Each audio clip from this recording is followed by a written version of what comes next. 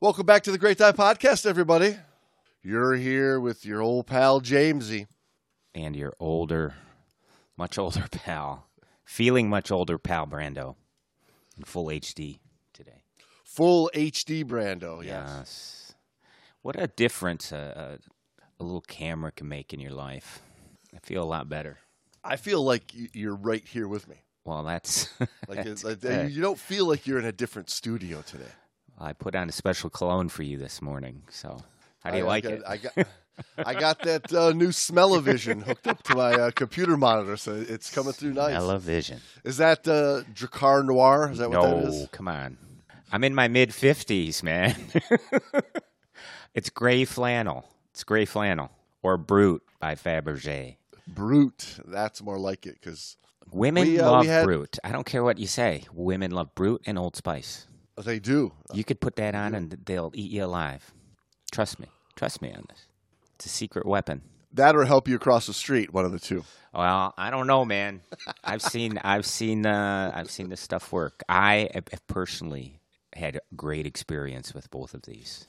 Ladies of the Great Dive Podcast, send us a message. What do you think? What's your favorite scent on a man?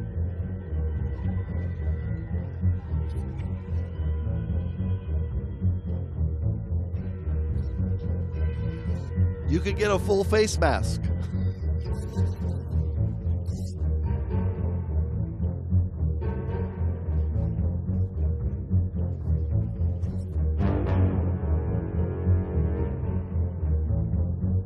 The Great Dive Podcast is hosted by your buddies, James and Brando. Not to get a card.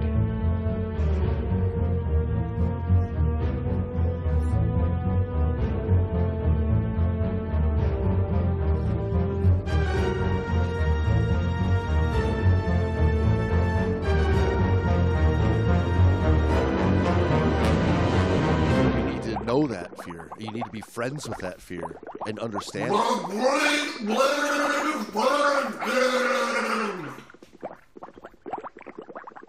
Every man I know has Old Spice or Brute. Facts are facts. I'm sorry. If it offends thee. I don't have any cologne. I'm not a cologne. You don't like to.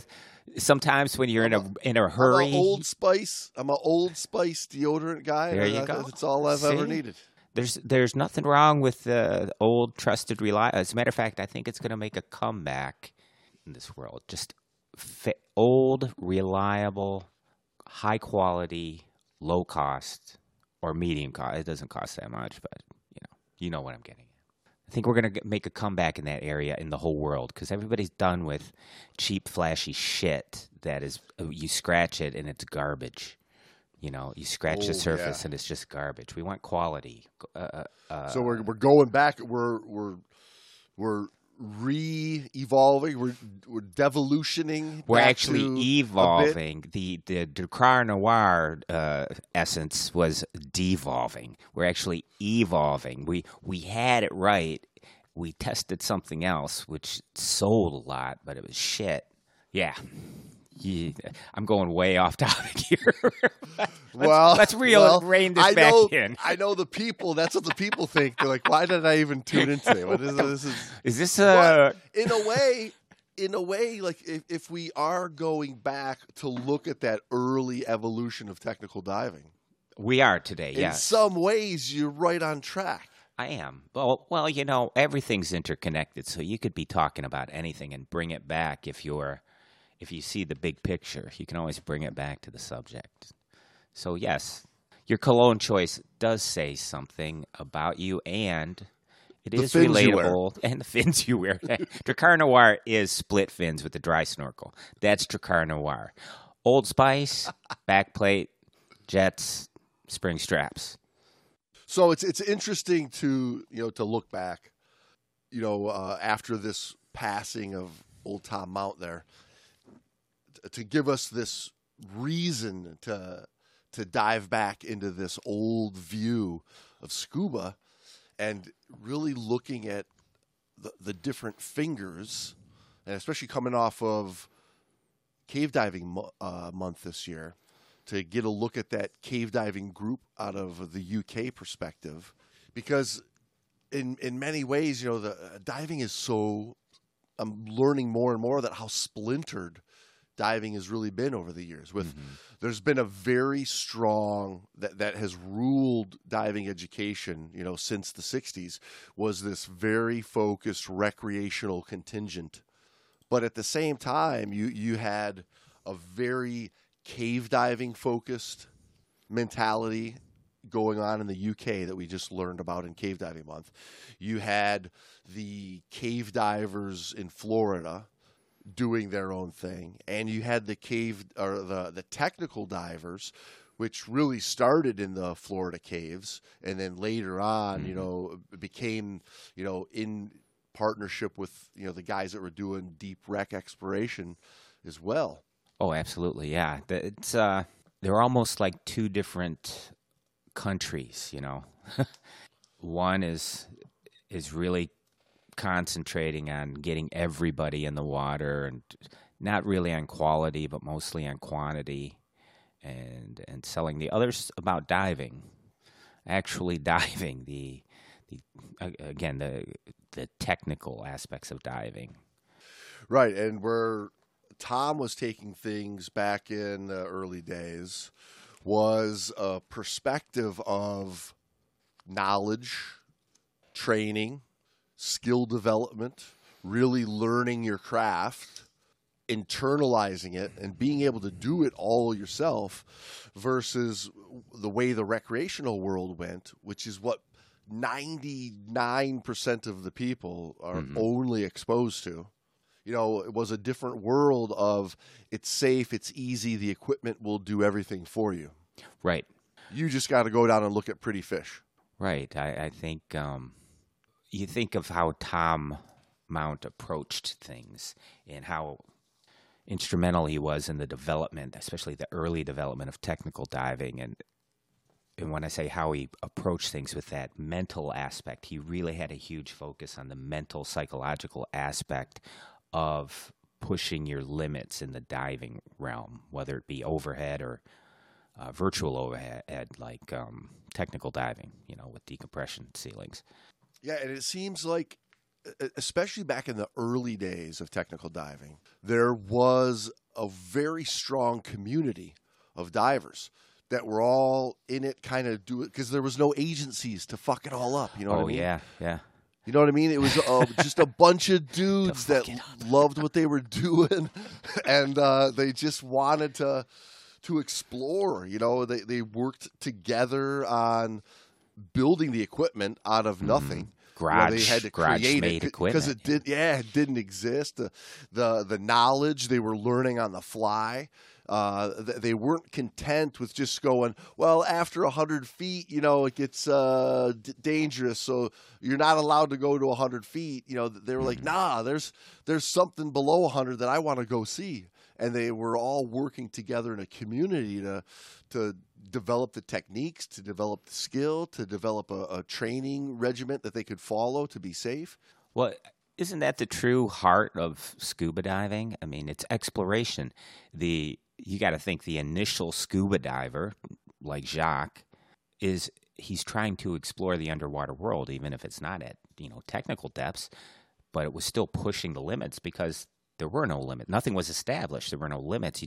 Everything was new, and you were learning how the gear worked, how your body worked in that environment. And then they kind of found a relatively safe zone, in that recreational area, and started pushing that on the everyman, every woman, whatever you want to call it, the average citizen. And the people with the real heart of the explorer kept pushing and pushing further and further, trying to see more and discover more and learn more.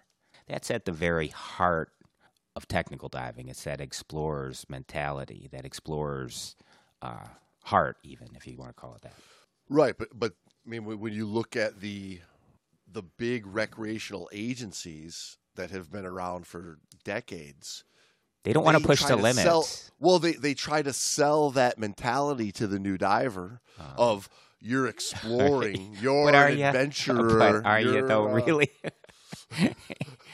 He's got a dry snorkel on his head. Clearly, he's exploring. Yeah, and I'm not trying to demean it at all. All I'm getting at is these guys that were pushing the envelope, if you will, and going past the recreational agencies' limitations. They received a lot of flack from the recreational agencies, a lot. And these guys, they more than flack. They got shut down. Yeah, and in my mind, they got the door slammed in their faces. They did, yeah. It was insane back then. And in my mind, it's very shameful on their part because the true heart of scuba diving is exploration and pushing limits, pushing them.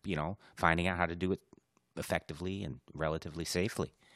And these guys got shut down, but it's like they truly forgot their roots. The scuba industry and the scuba community, the recreational side, truly forgot their roots and just shit on people that had that, the essence of a diver, which is explorer. You know what I mean? Yeah, okay. I know exactly what you mean. You had that very much so in the early days of the wreckers out on the East Coast. Right. You had that very much with the French. Yeah. Just getting the aqualung going. Mm-hmm. That's where all the records were originally created, was with Cousteau and his crew, mm-hmm. right? Didi and yeah, I think they were made all the original deep diving records because they were taking it to what it could do. Yeah, pushing the limit, exploring. That's what exploring is. It's finding new limits, finding new places. It's all about learning. A couple of years ago, Tom Mount wrote an article looking at the early evolution of technical diving with help from his old buddy Hal Watts there. How old is this article? Right there. Oh yeah, April very, of 2020. Very recent. It's only from a couple years ago. Yeah, 2020. Yeah. And right at the very beginning, he says basically what you just were saying, right? He says, curious limit-pushing explorers had to develop dive techniques, equipment configurations, and equipment modifications to survive their adventures.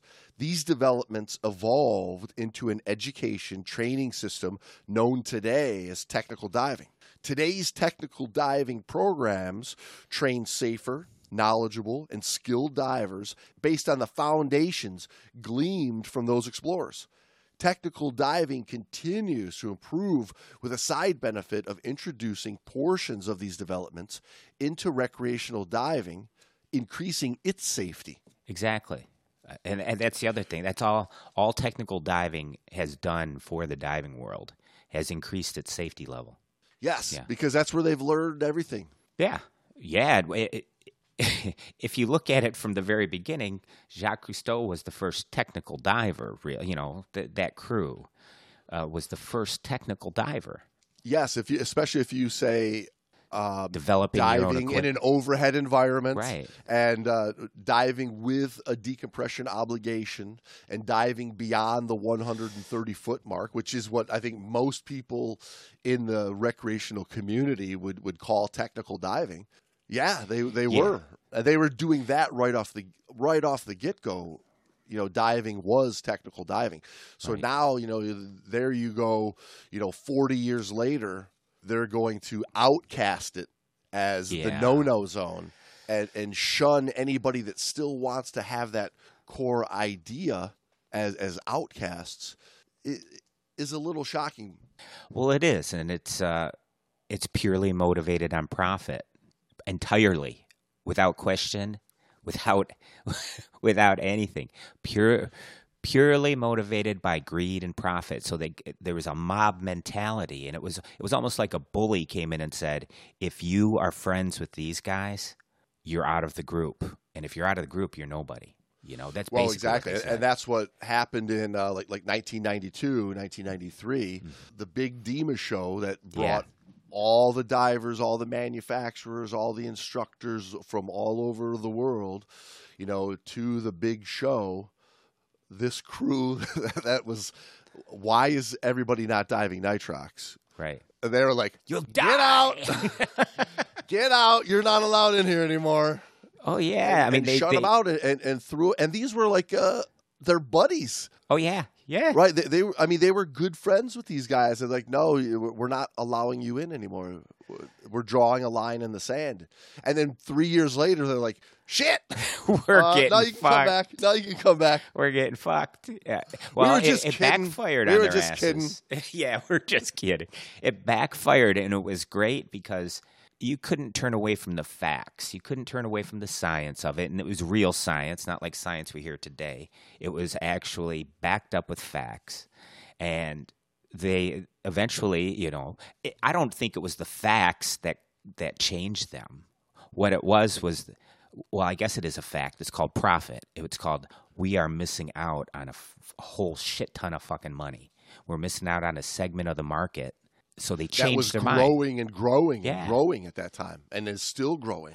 Well, yeah, the articles that would come out in the mainstream scuba magazines just trying to destroy the reputations of anybody that uses something as we know now, these guys knew then, as simple and safe as nitrox. The pitch that they sold all these dive shops into, of it's like a fraction of 1% of the entire population. If you try catering to them, you're going to be out of business. And they scared the hell out of so many potential dive shops that really could have carried this thinking. And I mean, who knows where the community would be in 2022 if it was all accepted and followed back, 30 years ago, instead of pushed off to the side, roadblocked. Right. Ignore the man behind the curtain. Yeah, that's just, again, it's indicative, it's symptomatic of the world in general. This mob mentality. Yeah. In some ways, I understand it only from there was a lot of fatalities early on because there were people that were pushing those limits too much, too fast. Right, which we've learned from over the years, but you have that recreational side that was they saw the ability that, hey, we can have a great industry and sell a lot of scuba gear if we just keep it happy and rosy and safe. These guys that are doing the deep air, guys are going into caves, they're dying. Let's stay away from that and keep our industry over here. I can understand it a little bit from that point. But like what you said, that early safety record you're bringing up. Okay, we're talking about nitrox. Nitrox had been used by the NOAA and by the Navy for a long time, with a great safety record. Okay, so it wasn't the nitrox. It's just like the trimix now. They're accepting trimix and helium and the benefits of it. But the mythology, I don't even want to call it mythology because it insults mythology, but the beliefs that helium was super dangerous when actually helium is way better for your body physiologically from the trauma of off-gassing and on-gassing. Yeah. It's way better. It goes in and out a lot easier. But they were pushing like, oh, man, once you breathe helium, you're going to probably die. Right.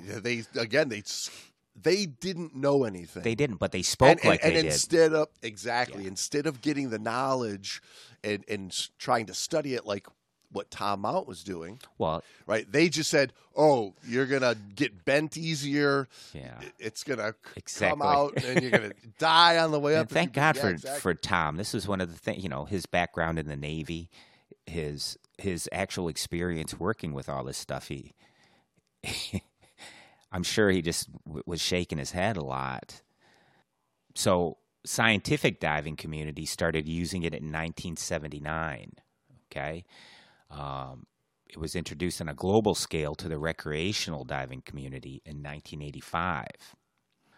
But it's been used, as far as diving goes, since the 1800s. Enriched air nitrox has been used since... They're saying its origin was in 1874 to divers. So it was nothing new if you followed diving. Now, if you were a lawyer that worked at making diving manuals, let's say, at a large fucking agency, yeah, you'd go devil's gas, run, everybody, run. You know, realizing that you don't know anything about diving, I guess. Yeah, you remember the devil's gas? What are they called? Devil's gas. Oh, I remember, man. And at this time, you know, this is where it really was divided because it was controlled in many parts by, you know, Skin Diver magazine at the time, kind of ruled and distributed all the knowledge and publication monthly to all the divers. I mean, that was the main journal of information that divers were getting their hands on. So it's understandable that, like me, you know, being a kid at the dive shop, I remember hearing about nitrox, and I was like, wow, this sounds really cool. And the old timers were like, that very thing. Devil's gas, you'll die.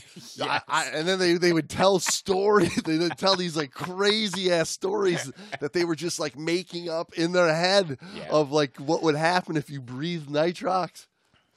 It's like out of. I remember taking. I was just gonna say it's like when they used to burn witches, almost. You know, it's along the same line. It's almost exactly like that. Yeah, almost exactly like that. Because you know, I had a customer that came in that was a cave diver back in the early 90s, and we were having a conversation. He was getting some fills, and one of our main instructors at the time was there, and they got into this argument. And you know, obviously the cave diver coming from Florida was talking highly of nitrox because it was widely used even then, and the local instructor, who all he knew was Skin Diver and Patty, because it's all the information he had received at the time, was fighting the opposite fight. I mean, like a red-faced, vein bulging in the forehead, you know, argument right in the middle of the dive shop floor. So me as a kid, and you know, one of those kids who always, you know, grew up rooting for the underdog and not listening to authority, I was intrigued by the whole nitrox question. Yeah. You know, and I remember in the early 90s taking my IANTD nitrox class, and you know, my perspective was changed, you know, then. Yeah. With, if you can believe it or not, real knowledge. Yeah. Yeah, man. And these guys in the 90s were like, devil's gas, run, you're going to kill. You don't know what the hell you're doing. That's never been done before. You're like, well, it's been around for 100 years, man. 100+ years. And you're afraid of it. I think that's called ignorance, right? Well, I think by definition, that's what it's called. Yeah, I don't mean it in the derogatory aspect. I just mean in ignorance. It's an honest word. Yeah. Which, you know, so in 1991 is when Tom and Brett and Dick and Billy Deans, you know, got together. The Little Rascals. The Little Rascals got together. Rascals. And IAND at the time was formed. Yes. Right. And then, you know, they split off. Brett went his way. TD came in, you know, so it became IANTD. Technical diving. So IANTD is for our recreational crowd that may not know this. International Association of Nitrox and Technical Divers is IANTD, and it was in the beginning was IAND, right? Right, because the term technical diving really hadn't come around to the scuba lexicon yet. But that was Michael Menduno who introduced that word, wasn't it? Right, yeah. Well, Michael Menduno was, you know, working with Billy Deans at the time, right down there. And these names were thrown out. I think people should get, you know, if you're a diver and you're getting into diving, or maybe you're new, you've been in it for 10 years or so, but you haven't really got into the technical aspect, or you don't know where this all came from, and you are in the technical aspect, you need to know the names that we just said. Brett Gilliam, Tom Mount, Billy Deans. Holy moly, these guys were huge. Hal Watts, huge. When I was getting into technical diving, these were the guys I was listening to. in the very beginning. And like you had said earlier in this episode, right, this is also has contributed to what recreational divers are learning today compared to what they were learning in 1990. Even the methods of teaching. And you really, yeah, absolutely. And you really got to go, like, even if, I mean, regardless of even what technical agency you're learning from in 2022, it all started with IANTD. Yes, for the most part. That was the agency. If you wanted training, like formal training, you had to go. You went through INTD. They were, and that's where really everybody stemmed from it. I mean, you look at the heads of all the big technical training agencies today. You look at their histories. You know, Jared Jablonski from man. GUE, right? Yeah. He was I think an instructor trainer for IANTD at one point. I mean, everybody went through because it was really the only one. And then as time went on, that started to splinter off and finger into these own different ideas. But I mean, you look at IANTD, they were the first to teach nitrox. They were first agency to teach a trimix program, a side mount program, a rebreather program. They were the first really doing a lot of what we would consider, technical diving.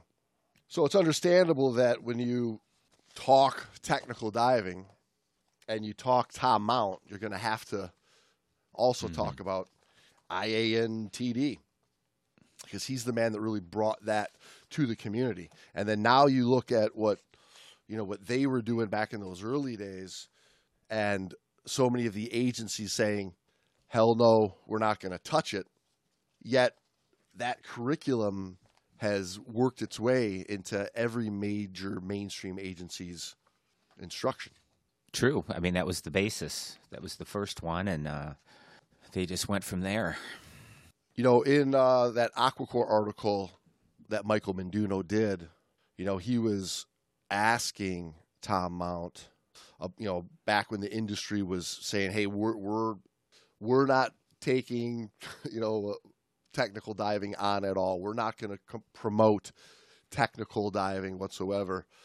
And Tom Mount's response to that was, I think it's a lot less irresponsible to promote the availability of technical diving, because if you don't promote it, don't advertise it, no one's going to get trained. And if they don't get trained, they're going to make the same mistakes that have killed people in the past.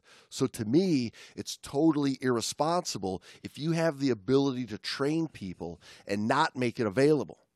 We teach people how to responsibly advertise technical diving in our instructor programs. We don't say that everybody should be a technical diver. They shouldn't. We're advertising.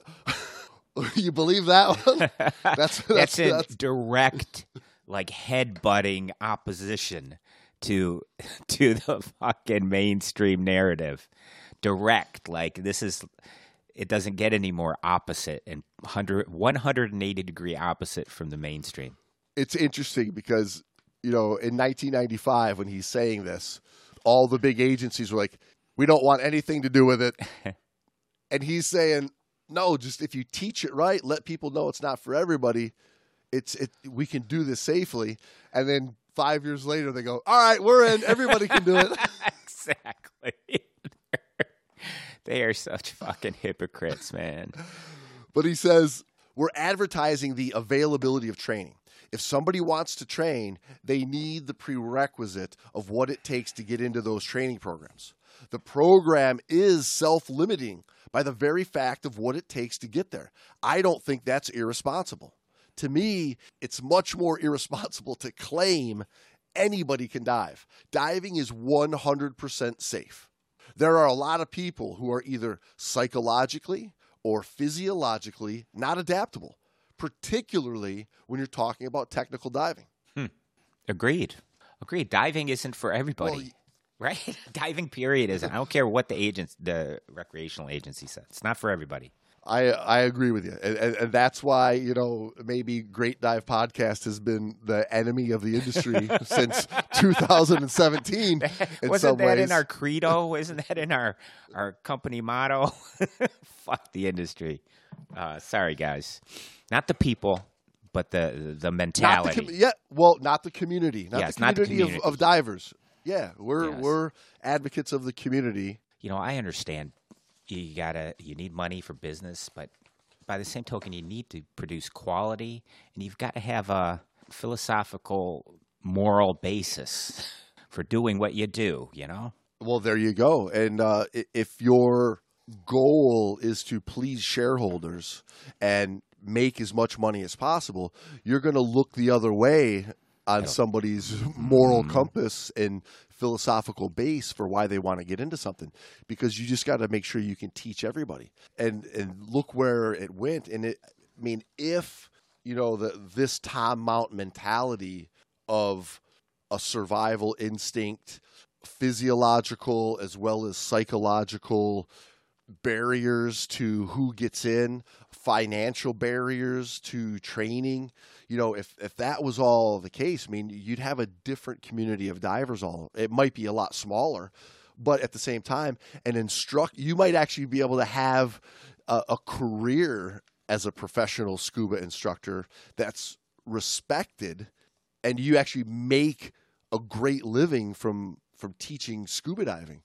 Because you're able to actually charge a good rate and spend a quality time, not the minimum price for class, get them through the pool work as quickly as possible. A completely different avenue would have been taken to get to scuba instruction today. Brother, we talk about this all the time. Now we're getting into the stuff that we talk about, post-dive at the pub after a good dive. Being an instructor, the industry preys on your passion. Okay, they know you'll pay thousands of dollars, put in a lot of time to become an instructor so you can put that patch on your coat, and you will go out and earn next to nothing because scuba instruction is the lost leader at the shop. They're all about selling gear, and they want everybody. And it's no joke. They want everybody to be scuba diving, regardless of whether they're terrified of the water, had near-drowning experiences, whether they can even do it mentally and psychologically. You could get a full face mask. Exactly. They'll throw more equipment, more cost to you, the freaking unsuspecting prospect of a diver, more cost for you, more money in their pocket, and not once considering like a high-quality training program. Yeah, not everybody makes it through, but maybe they shouldn't. And there you go. And if I was an ideal client for the high-quality training program, I still get thrown into the bullshit quickie class. Well, of course. You know what I mean? It's like, how did they mess that up that badly? Very short-sighted.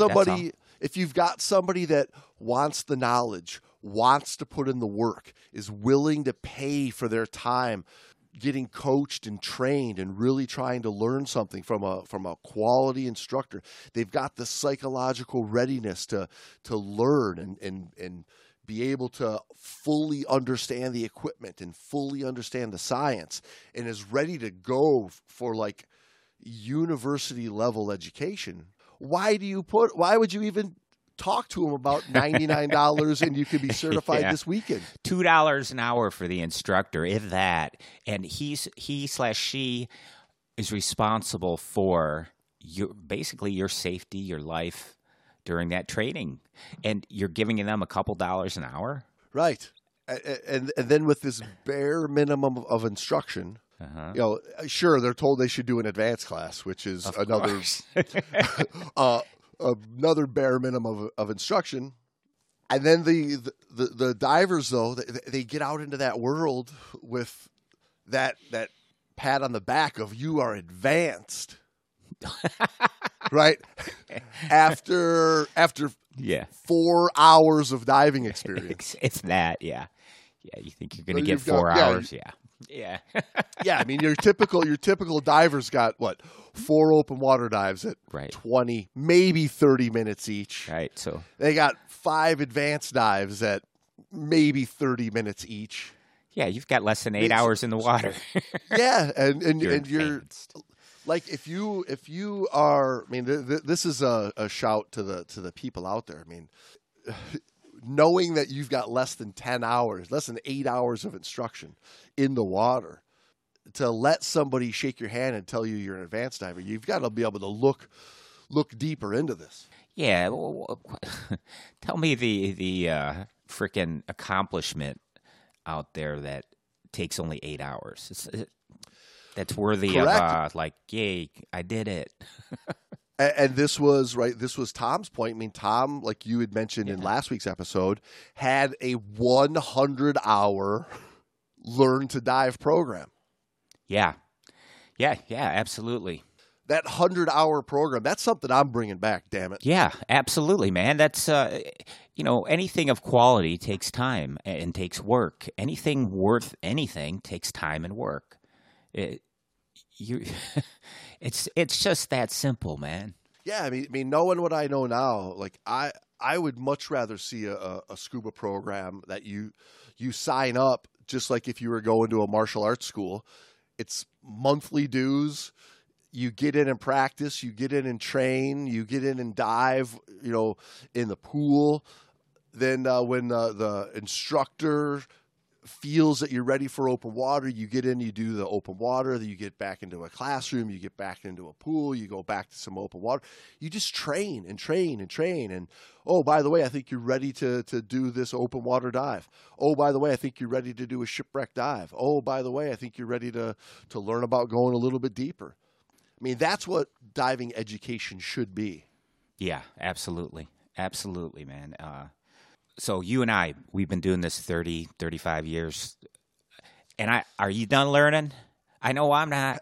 No, not even close. I mean, there's a ton of additional things I need to learn and training I would love to do.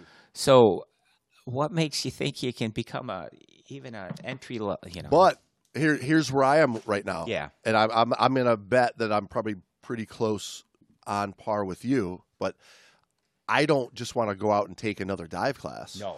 There's people out there that I value their opinion and respect that I would like to go train and intern with to see how they approach the game for a while.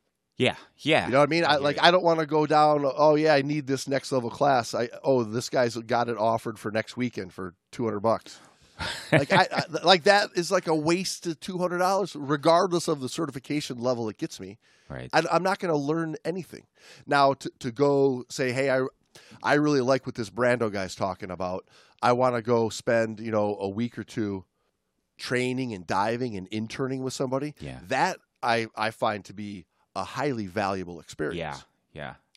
To see how they get up in the morning, to see how they approach thinking about a dive, planning a dive, executing a dive, what pieces of that I want to bring into my game. Yeah, absolutely. I mean, this goes to the old, standing on the shoulders of giants. When you have someone that has that kind of experience, that kind of know-how, a good approach, there's something to be learned there, and that experience should be paid for too. I mean, he earned it, or she earned it.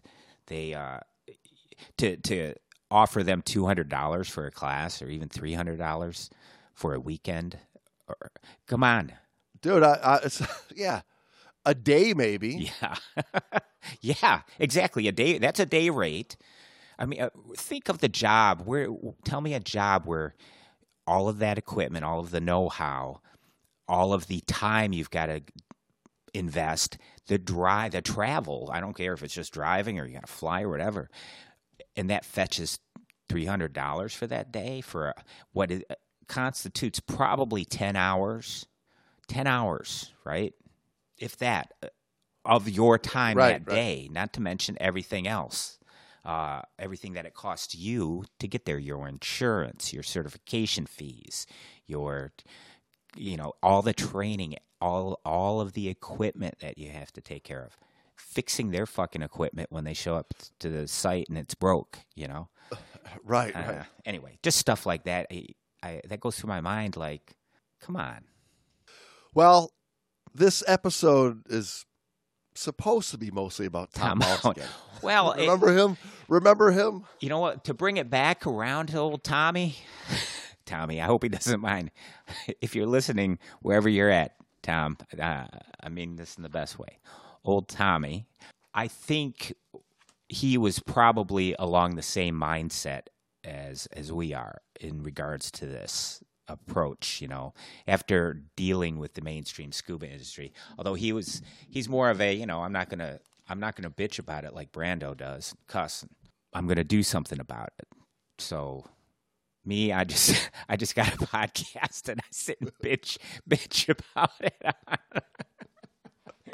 Yeah. Hey man, it's 2022. That's how we do it. Word. Put on some old spice and get your recorder going.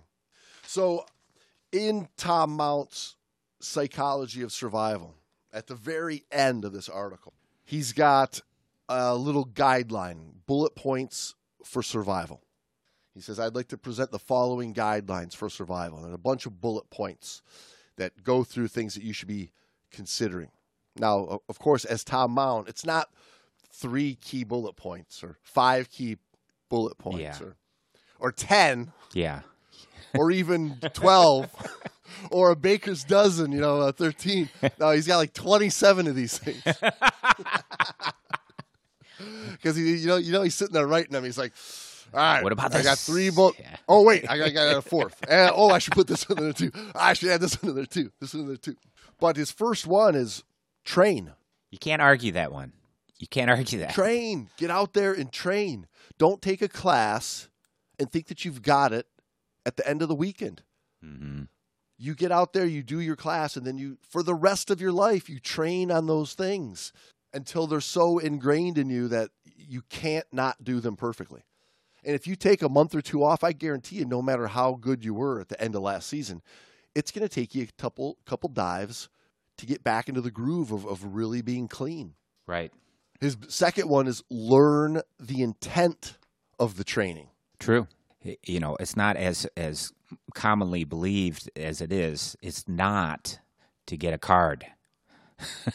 Okay? Right. That's not the intent of the training. The intent of the training should be more along the lines of, these are some skills I need to learn to get a little bit more comfortable in the water so that I can actually get out in the field and internalize that learning. Well, yeah.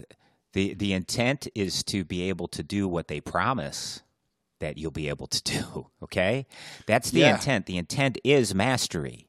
They promise mastery, but they don't deliver mastery by not even a stretch of the word. No, because it's hard to deliver or even understand what mastery is when the only time you perform the skill is when the instructor says, get ready, get set, okay, yes. do it now. We're all watching you to make sure it's okay. Comfort in the water, all the stuff they've gotten lax on, the swimming portion of the swimming requirement, the breath hold requirement, not there.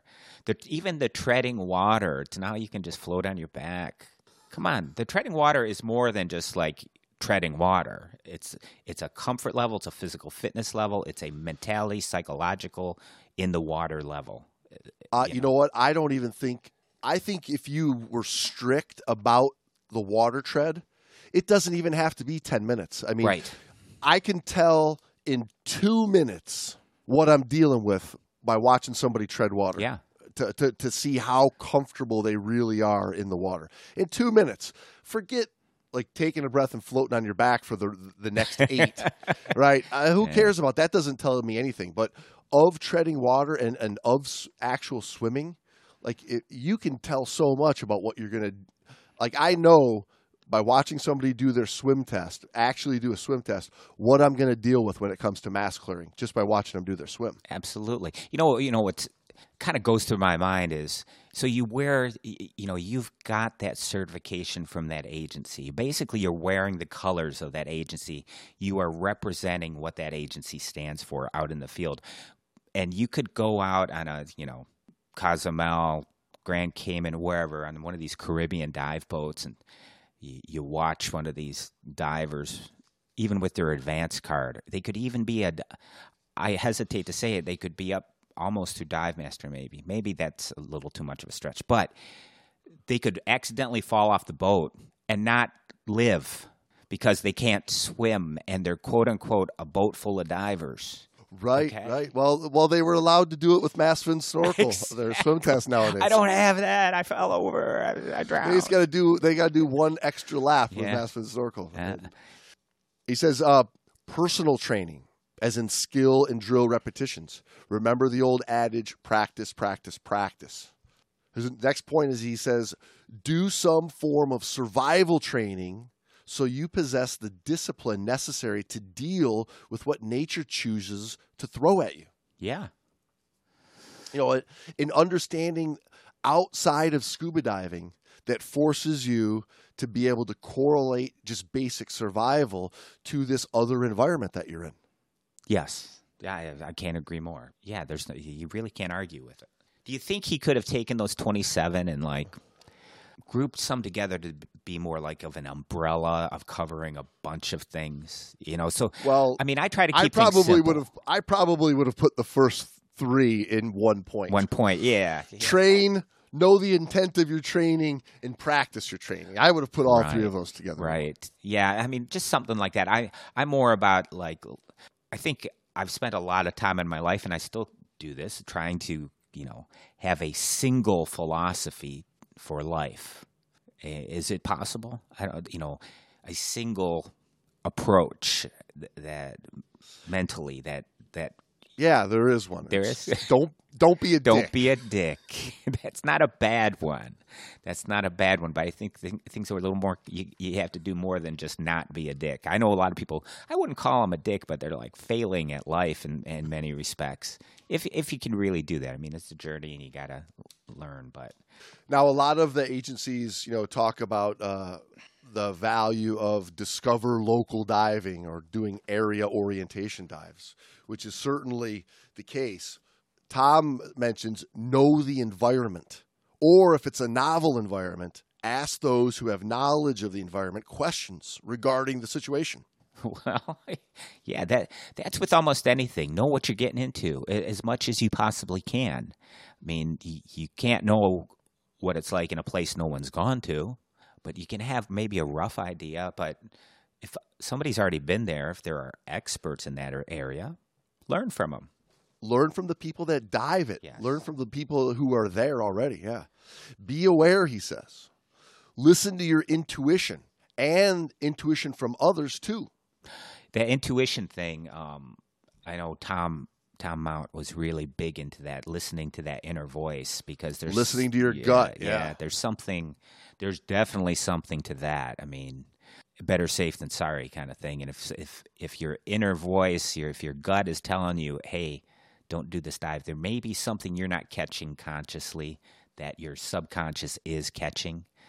You just can't put your finger on it, Right, which leads to his next point where he says, check both you and your team's emotions and dive only when they are in balance and positive. You have to see if there's emotional damage there on the team, for sure. If somebody's showing up crying for a big dive, bringing a bag of shit with them. They just broke up with their boyfriend.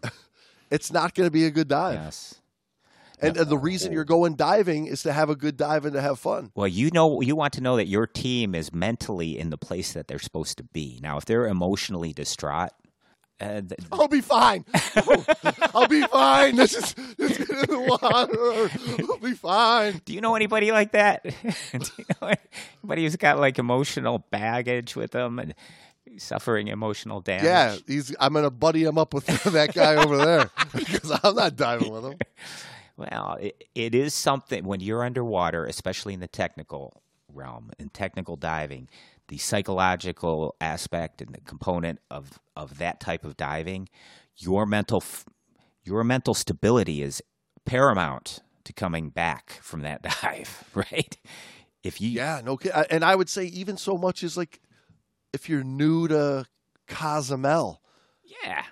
And I'm not talking. It's a new environment. On a 200-foot, technical dive in the Great Lakes, that's one thing. But somebody new to diving, they've got 40 dives under their belt, first time in a drift where they can't stop the current, you better be mentally prepared for that dive. Yeah. Yeah. Yeah, well, first drift dive can be especially taxing for that diver who's got an open water, an advanced card, and maybe 3 or 4 other dives on there, but they're advanced divers. Well, which means they've got what we just talked about, Right. less than 8 hours of experience and training. Mm-hmm. You know, they really haven't mastered mask clearing and mask removal. And if that current, flutters your mask and you take a nose full of water in your mask and you start choking and you can't see and you go, I got to get out of here. Yeah. like that's a bad place to be. So if you've got those pre-dive jitters, you need to get your emotions in check before the dive, which comes to his next point. He says, use visualization and meditation for both skill performance and relaxation. And then the next one is understand the body's reaction to stressors. Yes. Learn to manage them. Calm mind. Master Yeah. your mind, and you can master almost anything. Your mind is 99% of your problems are perceived, and a reaction is kicked in from your mind, your brain. Really, it's if you can get that down. I was just going to say, if you can get that down, I mean, that's the whole thing about meditation and Zen, if you will, and it's your mind doesn't control you; you control your mind, which in turn means you control you. Yeah, I mean, like I've added this into my training for a while now. I mean, we sit down for an hour just talking about breathing, Right, and breath control and mind control and how important that breathing pattern is. It's what you're going to need to learn to understand how to control your emotions and your responses and your impulses and the things, the idiosyncrasies like you have as a human being that now you're bringing into scuba.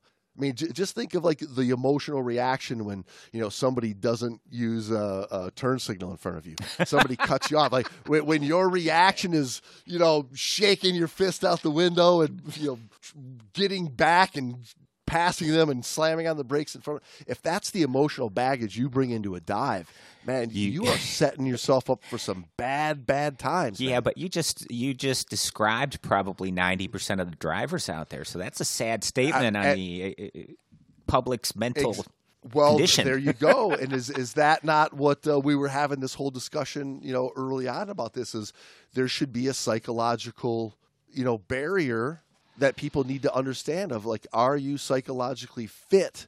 Just like, are you physically fit? Mm-hmm. Are you physiologically fit to get in the water today? Yes. Tom says, avoid peer pressure. Do not act on impulse alone. Analyze the situation. This is where your practice, and knowledge comes in handy. I think you can sum up a lot of these points as, know yourself. Know who you are. Know thyself. Yeah, no kidding. Aristotle, Plato, they all said it. The Buddha said it. And now Tom Mount is saying it, but he's saying it pretty complex, in a complex manner. He's saying it in 27. I'm trying to group together some of these so it doesn't take all goddamn day. But, yeah. Deal with issues as they occur. I mean, this is like stoic, Buddha quotes kind of thing, right? Deal with issues as they occur and do not worry about the end result. Problems must be solved one at a time, and worry only leads to more stress. Agreed. He says, react as calmly as you can. This helps avoid making potentially serious mistakes. Right? I mean, this is coming from a guy, who, developed a lot of this thinking, one through his martial arts training, but had to apply that in serious situations where he nearly died in caves, on deep dives, seeing friends of his die that he, felt otherwise should have come home at the end of the day. Mm-hmm. He has that perfect blend of life experience, background, different interests that kind of all share a common thread, which is this mental control, this knowing yourself, and the connection between mind and body. Because besides the whole mental aspect of diving and / life, he was very much into the physical aspect as far as staying in shape, working out, eating healthy, all that stuff. He knew there was an intimate relationship between mind health and body health, and they're connected. And I think if you don't have that in your education, like if your foundational scuba education didn't include this understanding of mind, body, health in it, you should reevaluate where you're at as a diver and look at adding that into your game and getting that and cementing all that core knowledge of what diving really is all about. Tom says, be willing to turn a dive anytime for any reason. If you perceive the need, act on it. If you're not comfortable during a dive, let your buddy or team know and bail out of the dive immediately. He says, plan for the what ifs and resolve them ahead of time. This is often called be prepared. And most importantly, I think he says, be decisive. Don't be wishy-washy in life-threatening situations. Once you make a decision or a decision is made, do not hesitate to follow through with it. Trust yourself. This comes from confidence created by formal and personal training, knowledge, and practice. Well, key word there, that confidence and the trust yourself. And he said it right there. It comes from your training and what you've been able to accomplish. And that's kind of what we talk about when we're talking about, I don't like that harassment training term, because you're not harassing the person. Harassment is done to injure them or to, put some kind of assault against another person, right? They call it harassment training. This training is to build your confidence, if anything else, to build confidence and comfort in the water, period. It's there to address the what ifs that he was just saying, right? If your training has only had, learn a couple of these skills, don't worry, they're never really going to happen in real life.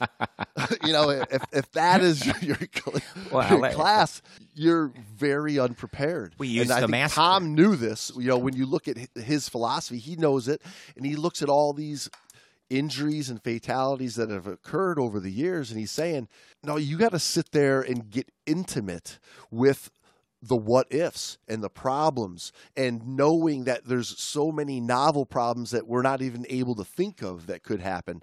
And if your reaction, because you have so little experience, is to bail for the surface, man, you shouldn't be in this place right now. Right.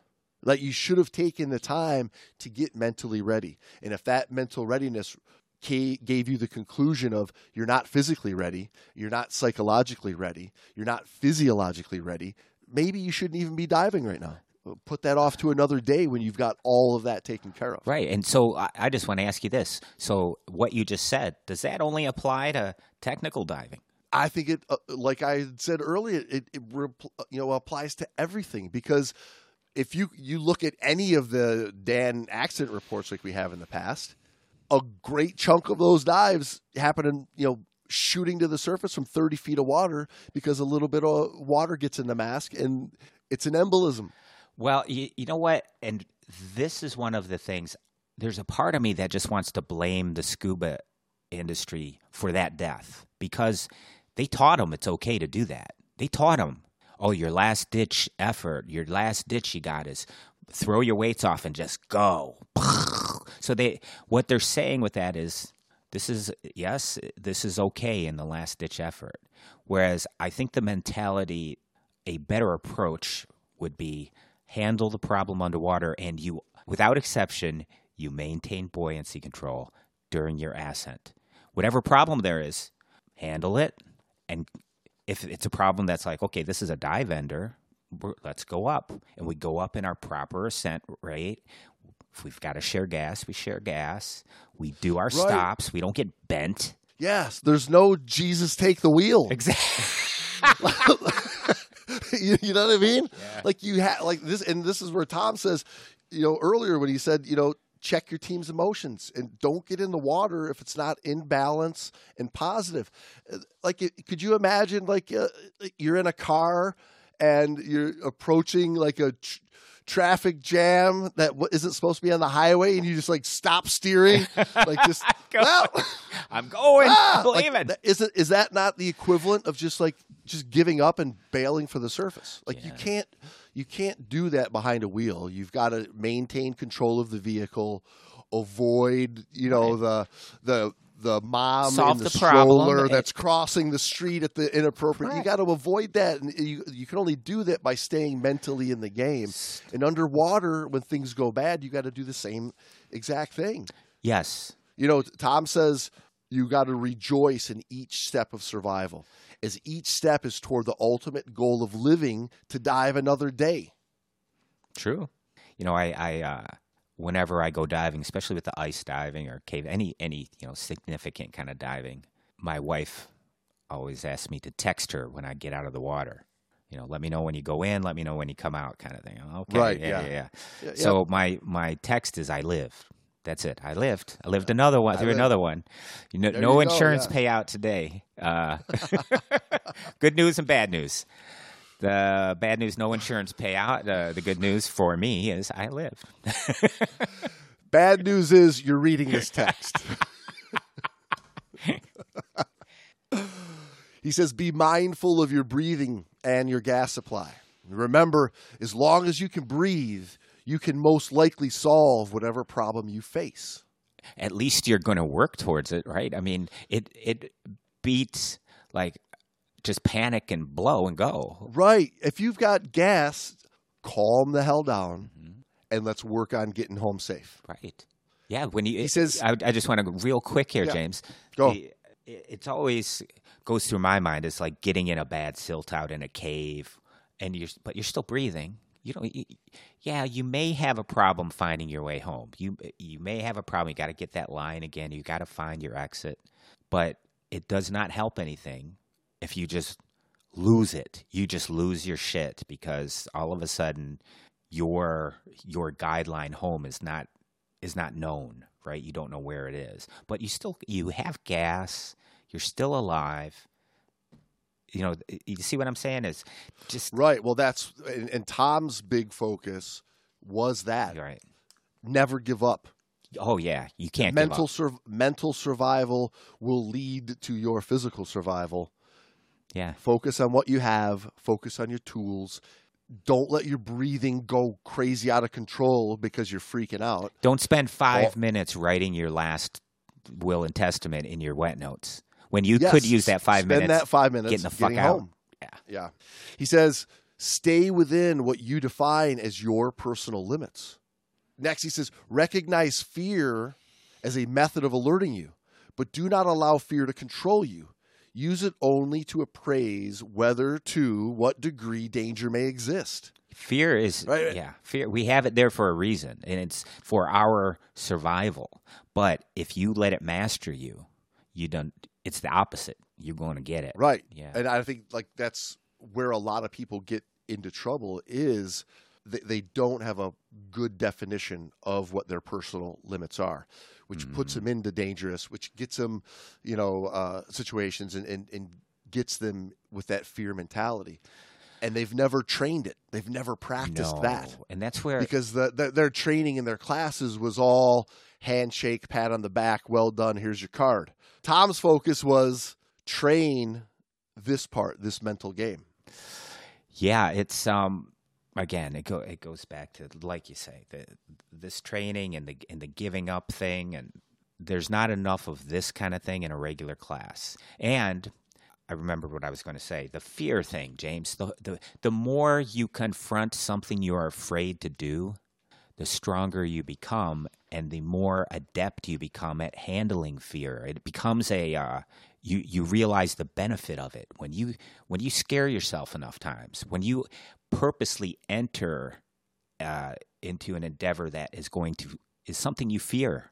When you do that, you become stronger and you become more masterful of your fear. That's all there is to it. I mean, and I think that's part of what he's getting into is Well, yeah, you need to face it. You need to know that fear. You need to be friends with that fear and understand it. Not always be afraid of it and hide from it and try to not experience it. Absolutely. I on a weekly basis, I have a few cocktails with my fear. We're good buddies. We're very good buddies. I'm going to be scared shitless editing this episode, having a cocktail with my fear. That's exactly what I'm going to do. You know, the last 3 points here, Brando, is to the point of knowing that the goal is to live. And it's really your choice, that living or dying when you hit these situations. And the first of these last 3 says, if you choose to place yourself in a risk zone, then be responsible enough to maintain good physical and psychological conditioning, as this is the key to living or dying. Next, he says, always, always, always remain in the dive while solving problems. Do not become so absorbed into the problem that you lose awareness of the dive. Well, that's with everything. And that's something that like we share on this show. You know, it often comes up in, you know, photography discussions or people seeing the whale shark swim by or seeing the amazing sight, that people forget you're diving first, foremost, and always.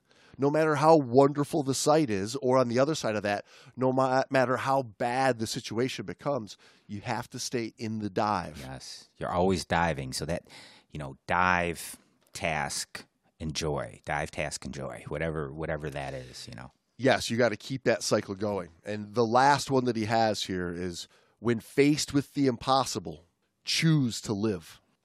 Okay. What if I choose Taco Supreme instead? It's like you have to live. You have to live in order to get to those tacos. I'll choose to live, but well, hey, there you go, people. That's some more Tom Mount for you.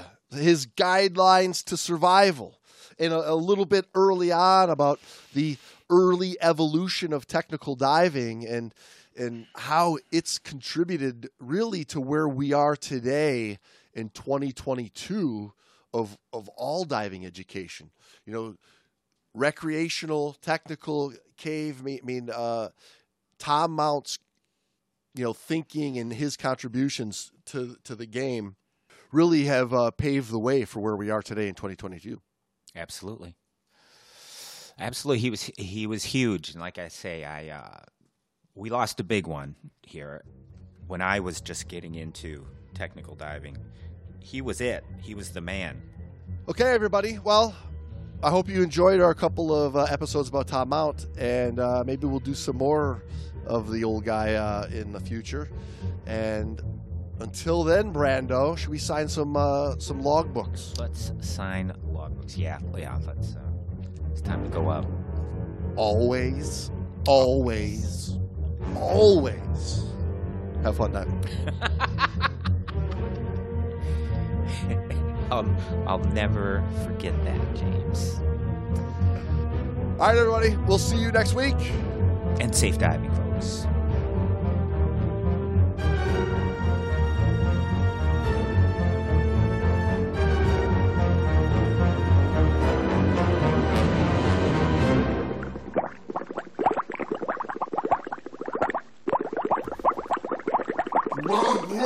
Great